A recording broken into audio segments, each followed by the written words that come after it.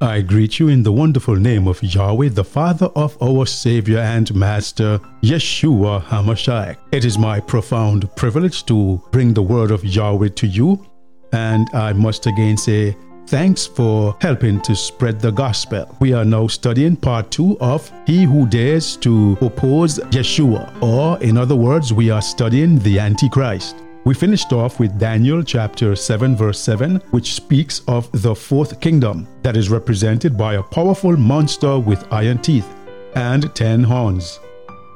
Remember, the 10 horns represent the 10 kings or kingdoms into which pagan Rome was eventually split. You will find that in Daniel 7 verse 24.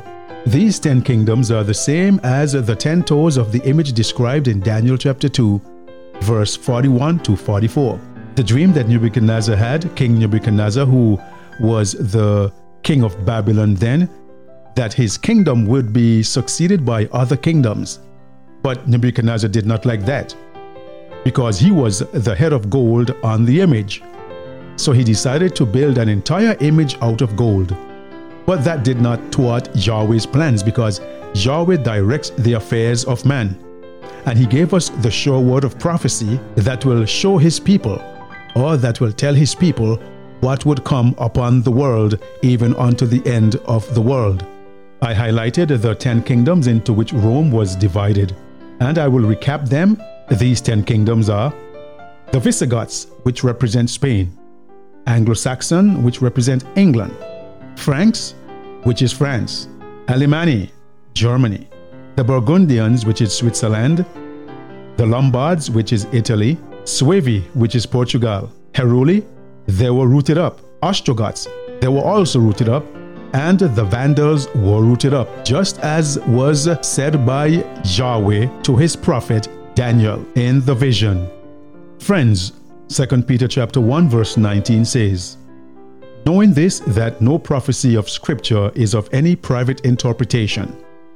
For prophecy never came by the will of man, but holy men of Yahweh spoke as they were moved by the Holy Ghost." Many people have all sorts of negative things to say about this book, the Scripture, Yahweh's Word. But it will be too late for many when they recognize that Yahweh's Word is true, and that Yahweh is an Elohim who says what he means and means what he says. I believe in this book. I trust it with my life. It has made a great impact in my life, and that is why I am spreading the gospel all over the world. Amos chapter 3 verse 7 says, "Surely Yahweh Elohim does nothing, unless he reveals his secret to his servants the prophets." So before Yahweh destroys or corrects or administers punishment, he always sends his word, and that is why we have the sure word of prophecy, that we may know what is coming upon the world. Matthew 24 verse 14 says, "And this gospel of the kingdom will be preached in all the world as a witness unto all the nations, and then the end will come." We will get back to the word after this. You're listening to Proclaim Gospel, coming to you from Tortola, British Virgin Islands. Your host is Evangelist Joel Gums.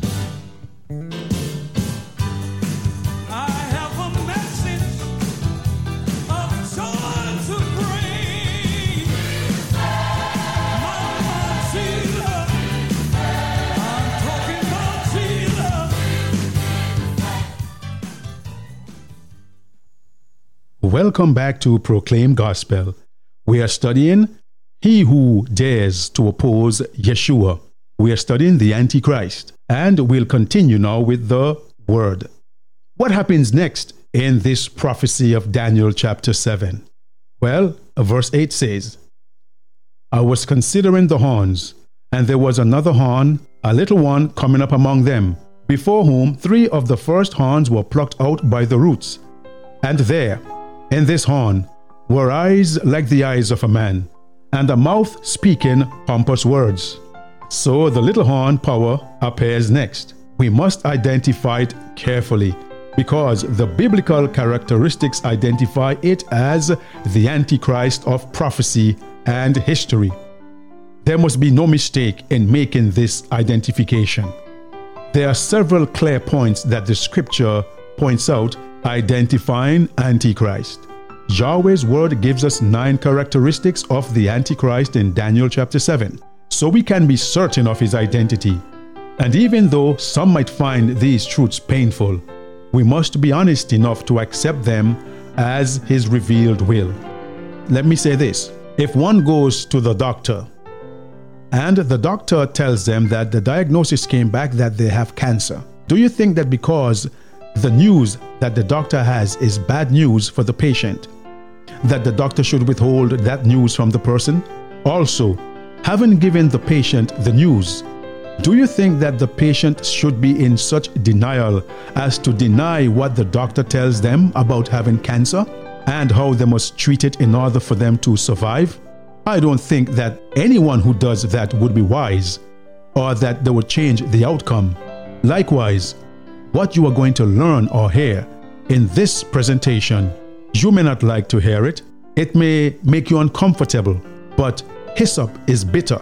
And David said to Yahweh, "Purge me with hyssop, and I shall be clean." Many times, the bitter things in life are sometimes the best, or most times the best for our health. This is your spiritual health. This is your salvation at stake. And I will present the word of Yahweh to you as it is from the scripture. Let's discover the 9 points that the scripture identifies the Antichrist with. The first point is, the little horn will come up from among them. That is, among the 10 horns that were the kingdoms of Western Europe. So it would be a little kingdom somewhere in Western Europe. The next point, it will have a man at its head who could speak for it, and that is what they call the Pope. Point number 3, it would pluck up or uproot 3 kingdoms. You will find that in Daniel chapter 7, verse 8. It would be different from the other 10 kingdoms. Daniel 7:24. It would make war and persecute the saints. Daniel 7:21 and 25. It would emerge from the pagan Rome Empire. The 4th kingdom, Daniel 7, verse 7 and 8. Yahweh's people, the saints, would be given into his hand for a time and a times and half a time. Daniel 7:25. It would speak great words against or blaspheme Yahweh. In Revelation 13 verse 5, the Bible says, "The same power speaks great things and blasphemies." And the final point, it would intend to change times and laws. Daniel 7:25. Don't forget, all these identification points come directly from the scripture. They are not some human opinion or speculations. Historians could tell you quickly what power is being described, because these points fit only one power, the papacy. But in order to be certain, let us carefully examine all 9 points one by one. There must be no room left for doubt, because I know many people around the world who are hearing this message, or messages like this, will have doubts, but it is clear as crystal. It is clear as the noonday sun. This is talking about the papacy. If you don't understand the papacy, it's talking about where the Pope sits in the Vatican. And we continue with identifying the points, taking a closer look at the 9 points. It came up among the 10 kingdoms of Western Europe. The geographical location of the papal power is in Rome, Italy, in the heart of Western Europe. Many people all over the world knows this. It would have a man at his head who speaks for it. The papacy meets this identifying mark because it does have one man at the head, the Pope, who speaks for it. 3 kingdoms were plucked up to make way for the rise of the papacy. The emperors of Western Europe were largely Catholic and supported the papacy. 3 Arian kingdoms, however, did not. They are the Vandals, the Heruli, and the Ostrogoths. So the Catholic emperors decided they must be subdued or destroyed. Here is how theologian and historian Dr. Mervyn Maxwell describes the results in Volume 1, page 129 of his book, Yahweh Cares. The Catholic Emperor Zeno, in 474 to 491, arranged a treaty with the Ostrogoths in 487, which resulted in the eradication of the kingdom of the Arian Herules in 493. And the Catholic Emperor Justinian in 527 to 565 exterminated the Arian Vandals in 534 and significantly broke the power of the Arian Ostrogoths in 538. Thus were Daniel's three horns, the Heruls, the Vandals, and the Ostrogoths, plucked up by the roots. So it is not difficult to recognize that the papacy fits this point. Look at the pinpoint accuracy, the clarity of which Yahweh predicted the future. Or not predicted, Yahweh did not predict the future. Yahweh told of what will happen in the future. This is not like man's prediction of the weather and says that a storm will come and the storm doesn't come, or that it will rain tomorrow and it does not rain, or that it will have sun tomorrow but rain falls. This is Yahweh, who is all-knowing, who directs the affairs of men and has his timeline, which he is following, and he has given us the sure word of prophecy that we, his church, will know what is coming upon the earth. Aren't you glad that Yahweh gave us his word? It continues to say, it will persecute the saints or make war with the saints. That the church did persecute is a well-known fact, and the papacy admits doing so. Historians believe the church destroyed at least 50 million lives over matters of religious conviction. And I shall quote from two sources. 1. That the Church of Rome has shed more innocent blood than any other institution that has ever existed among mankind will be questioned by no Protestant who has a competent knowledge of history. In other words, no church that broke away from the Catholic Church or Rome will ever deny that Rome persecuted 50 million Christians. 2. In the history of the Inquisition of Spain, Dr. Ivan Antonio Lorente provides these figures from the Spanish Inquisition alone. 31,912 persons were condemned and perished in the flames, and 241,450 were condemned to severe penances. Words of care and concern, let me let you know this. Lest anyone should think that I am attacking fellow Christians by identifying the little horn power, please keep in mind that the prophecy is aimed at a system and not individuals. The danger comes about when individuals in this system refuses or ignores what is being told in this presentation or in Yahweh's word. That's the danger. There are sincere, devout Christians in all churches, including the Catholic faith. Daniel 7 is simply a message of judgment and correction upon a large religious institution that compromised with paganism, and many other churches have also done. That is the danger. When truth comes to you, or truth comes to anyone, they neglect the truth and they are in denial and put their heads in the sand. Prophecy reveals faults of all faiths. Other prophecies point out the faults of the Protestant and Jewish faiths. Yahweh has true people in all religions. I have friends who are Catholics, Baptists, Methodists, all sorts of religion. That's not the problem. The problem is the person who refuses and rejects truth. His true people, no matter what their faith, will always humbly accept the correction of Yahweh and will not shut their ears and hearts against him. We should be thankful that Yahweh's word speaks with impartial honesty on every subject. Now let us look at some more important things before I move on. In prophecy, a time is equal to 1 year. Times is equal to 2 years, and half a time is equal to half a year. And the power will emerge from the fourth kingdom of iron, the pagan Roman Empire. And I will quote two authorities. The mighty Catholic Church was little more than the Roman Empire baptized. You see, the Roman Empire was pagan, and it seemed to have taken on a different cloak, a different identity of being reformed as a Christian. So the mighty Catholic Church was little more than the Roman Empire baptized. The very capital of the old Roman Empire became the capital of the Christian Empire. The office of Pontifex Maximus was continued in that of the Pope. You will know that these are titles of Caesar and these guys back in the days of Christ, Herods and all of them. They just transferred down the line to Pontifex Maximus, and instead of saying those old pagan names, they're now saying the Pope. And the Pope is just the same thing in a different form. Whatever Roman elements the barbarians and Arians left came under the protection of the Bishop of Rome, who was the chief person there after the emperor's disappearance. The Roman Church pushed itself into the place of the Roman world empire, of which it is the actual continuation. Yahweh's people, the saints, would be given into his hand for a time, and times and half a time. I will clarify several things here. I've already said that a time is a year, times is 2 years, and half a time is half a year.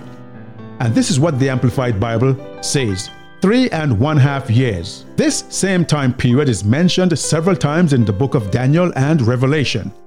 Daniel 7:25, Daniel 12:7, Revelation 11 verse 2 and 3, Revelation 12 verse 6 and 14, and Revelation 13 verse 5. 3 times as a time, times and half a times. Twice as 42 months, and twice as 1,260 days. Based on the 30-day calendar used by the Jews, these time periods are all the same amount of time. 3.5 years equal to 42 months or 1,260 days. My brother and my sister, the word of Yahweh is speaking. 1 prophetic day equals to 1 literal year. You will find that in Ezekiel chapter 4 verse 6 and Numbers chapter 14 verse 34. Thus the little horn, Antichrist, was to have power over the saints for 1,260 prophetic days, that is 1,260 literal years. The rule of the papacy began in AD 538, when the last of the 3 opposing Arian kingdoms was uprooted. Its rule continued until 1798, when Napoleon's General Berthier took the Pope captive with hopes of destroying both Pope Pius VI and the political power of the papacy.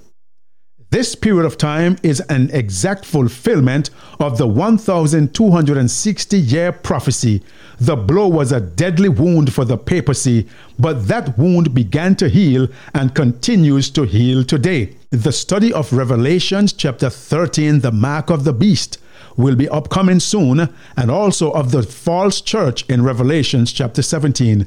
This study here is all foundational for you to understand that the scripture can be trusted and Yahweh's word is sure, and what is to come upon the earth in the last days of earth's history. This same period of persecution is mentioned in Matthew 24 verse 21 as the worst period of persecution Yahweh's people experienced. Verse 22 tells us it was so devastating that not one soul would have survived if Yahweh had not shortened it. But Yahweh did shorten it. The persecution ended long before the Pope was taken captive in 1798. It is plain to see that this point likewise fits the papacy. It will also speak pompous words of blasphemy against Yahweh. 1. Claiming to forgive sins, Luke 5:21. And 2, claiming to be Yahweh. You can find that in John 10:33. Now we have a lot more that I can say. However, ecclesiastical literature is replete with exhibits of the arrogant, blasphemous claims of the papacy. Typical examples are the following extract from a large encyclopedic work written by a Roman Catholic divine of the 18th century. Listen carefully. Whatever I am telling you can be back-checked, can be double-checked, can be fact-checked. It is history. This is what the Catholics themselves have penned. The Pope is of so great dignity and so exalted that he is not a mere man, but as it were, Yahweh or God, and the Vicar of God. In the Roman Catholic Church, a representative or deputy of a bishop, that is what they called the Vicar of God. God, Yahweh, does not need a deputy. He doesn't need a deputy. Yahweh is one. Father, Son, and Holy Spirit. Yahweh the Son is Yahweh with us. Not a weak, mortal, sinful, aged, old man soon to go to his grave. How can Yahweh have a sinful man to represent him on earth when he sent his only begotten Son, Yeshua, who was full of light and the express image of his Father without sin? This is such a blasphemous and pompous statement that only one institution, one organization fits this characteristic. The Pope is crowned with a triple crown as King of heaven and of earth and of the lower regions. Brothers and sisters, listen carefully. The Pope is, as it were, God on earth, sole sovereign of the faithful Christ, chief of kings, having plenitude of power, to whom has been entrusted by the omnipotent God direction not only of the earthly but also of the heavenly kingdom. The Pope is of so great authority and power that he can modify, explain, or interpret divine laws. The Pope can modify divine laws since his power is not of man but of God, and he acts as vicegerent of God upon earth with most ample power of binding and loosing his sheep. Wow! Whatever the Lord God himself and the Redeemer is said to do, that his vicar does, provided that he does nothing contrary to the faith. This is translated from Lucius Ferraris, Papa to Puncta Bibliotheca, Volume 6, page 25 to 29. Does this fit the papacy? Does what I have just read fit the papacy, the bold, arrogant papacy? I will say yes. Let's look at the evidence for it claiming to forgive sins, directly taken from its own literature. Does the priest truly forgive the sins, or does he only declare that they are remitted? This is the answer. The priest does really and truly forgive the sins in virtue of the power given to him by Christ. The papacy further undermines Jesus by setting up a system of confession to an earthly priest, thus bypassing Yeshua, our high priest. You can see that in Hebrews 3 verse 1, Hebrews 8 verse 1 and 2, and only mediator, which is in 1 Timothy 2 verse 5. Next, consider the evidence for claiming it to be Yahweh or God. It says, "We, the popes, hold upon this earth the place of God Almighty." Here is more evidence. The Pope is not only the representative of Yeshua, Jesus Christ, but he is Jesus Christ. He is Yeshua HaMashiach himself under the veil of the flesh. Such blasphemy. Brothers and sisters, this is a word of warning to many of you who are still out there in Babylon, being drunken by the spurious teachings, the wine of Babylon, drinking of the wine, the intoxication of Babylon's lies and teachings and dogmas. It would intend to change times and law. But what about changing law? The Amplified Bible translates law as the law. The reference is to changing Yahweh's law, the 10 Commandments. Of course, no one can really change it. But has the papacy attempted to do so? The answer is yes. In its catechism, the papacy has omitted the second commandment against veneration of images and has shortened the fourth commandment from 94 words to 8 words and divided the 10th commandment into 2 commandments. Check this for yourself. Compare the 10 commandments in any Catholic catechism with God's or Yahweh's list of the commandments in Exodus chapter 20 verse 2 to 17. There is no doubt that the little horn power, the Antichrist of Daniel 7, is the papacy. No other organization, brothers and sisters, fits all 9 points. And incidentally, this is not a new teaching. Every Protestant reformer, without exception, spoke of the papacy as Antichrist. Wasn't Daniel told to seal up this book until the end of time? You will see that in Daniel 12:4. When will Daniel's prophecies be opened to our understanding? Now, in Daniel 12:4, the prophet was told to seal the book till the end of time. In verse 6, an angelic voice asked, "How long shall the fulfillment of these wonders be?" Verse 7 says, "It shall be for a time, times, and half a time." The angel assured Daniel that the section of the book dealing with the end-time prophecies would be opened after the end of the 1,260-year period of papal control, which was, as we learned earlier, 1798. So the time of the end began in the year 1798. As we have seen, the book of Daniel contains crucial messages from heaven for us today. We must understand it. Many Christians today have been misinformed regarding the Antichrist. To believe an untruth about the Antichrist could cause a person to be deceived. What should a person do when the Bible teachings are encountered? These were more fair-minded than those in Thessalonica, in that they received the word with all readiness and searched the scriptures daily to find out whether these things were so. Acts 17:11. Brothers and sisters, when a new Bible teaching is encountered, the only safe procedure is to compare it carefully with scriptures to see if it is in harmony with Yahweh's word. Are you willing to follow where Yeshua leads, even though it might be painful? Many momentous prophecies from the Bible books of Daniel and Revelation will be featured in upcoming presentations by Proclaim Gospel. Yahweh has given these prophecies to us for these purposes. 1. To reveal Earth's closing events. 2. To identify the participants in the final phase of the battle between Yeshua and Satan. 3. To clearly reveal Satan's sinister plans to ensnare and destroy us all. 4. To present the security and love of the judgment. Yahweh's saints will be vindicated. 5. To uplift Yeshua HaMashiach, His salvation, His love, His power, His mercy, and His justice. Before I close, you may have thought that the Antichrist is a person, not an organization. Are you wrong? Well, the presentation brought out that the Antichrist is an organization, which is the papacy.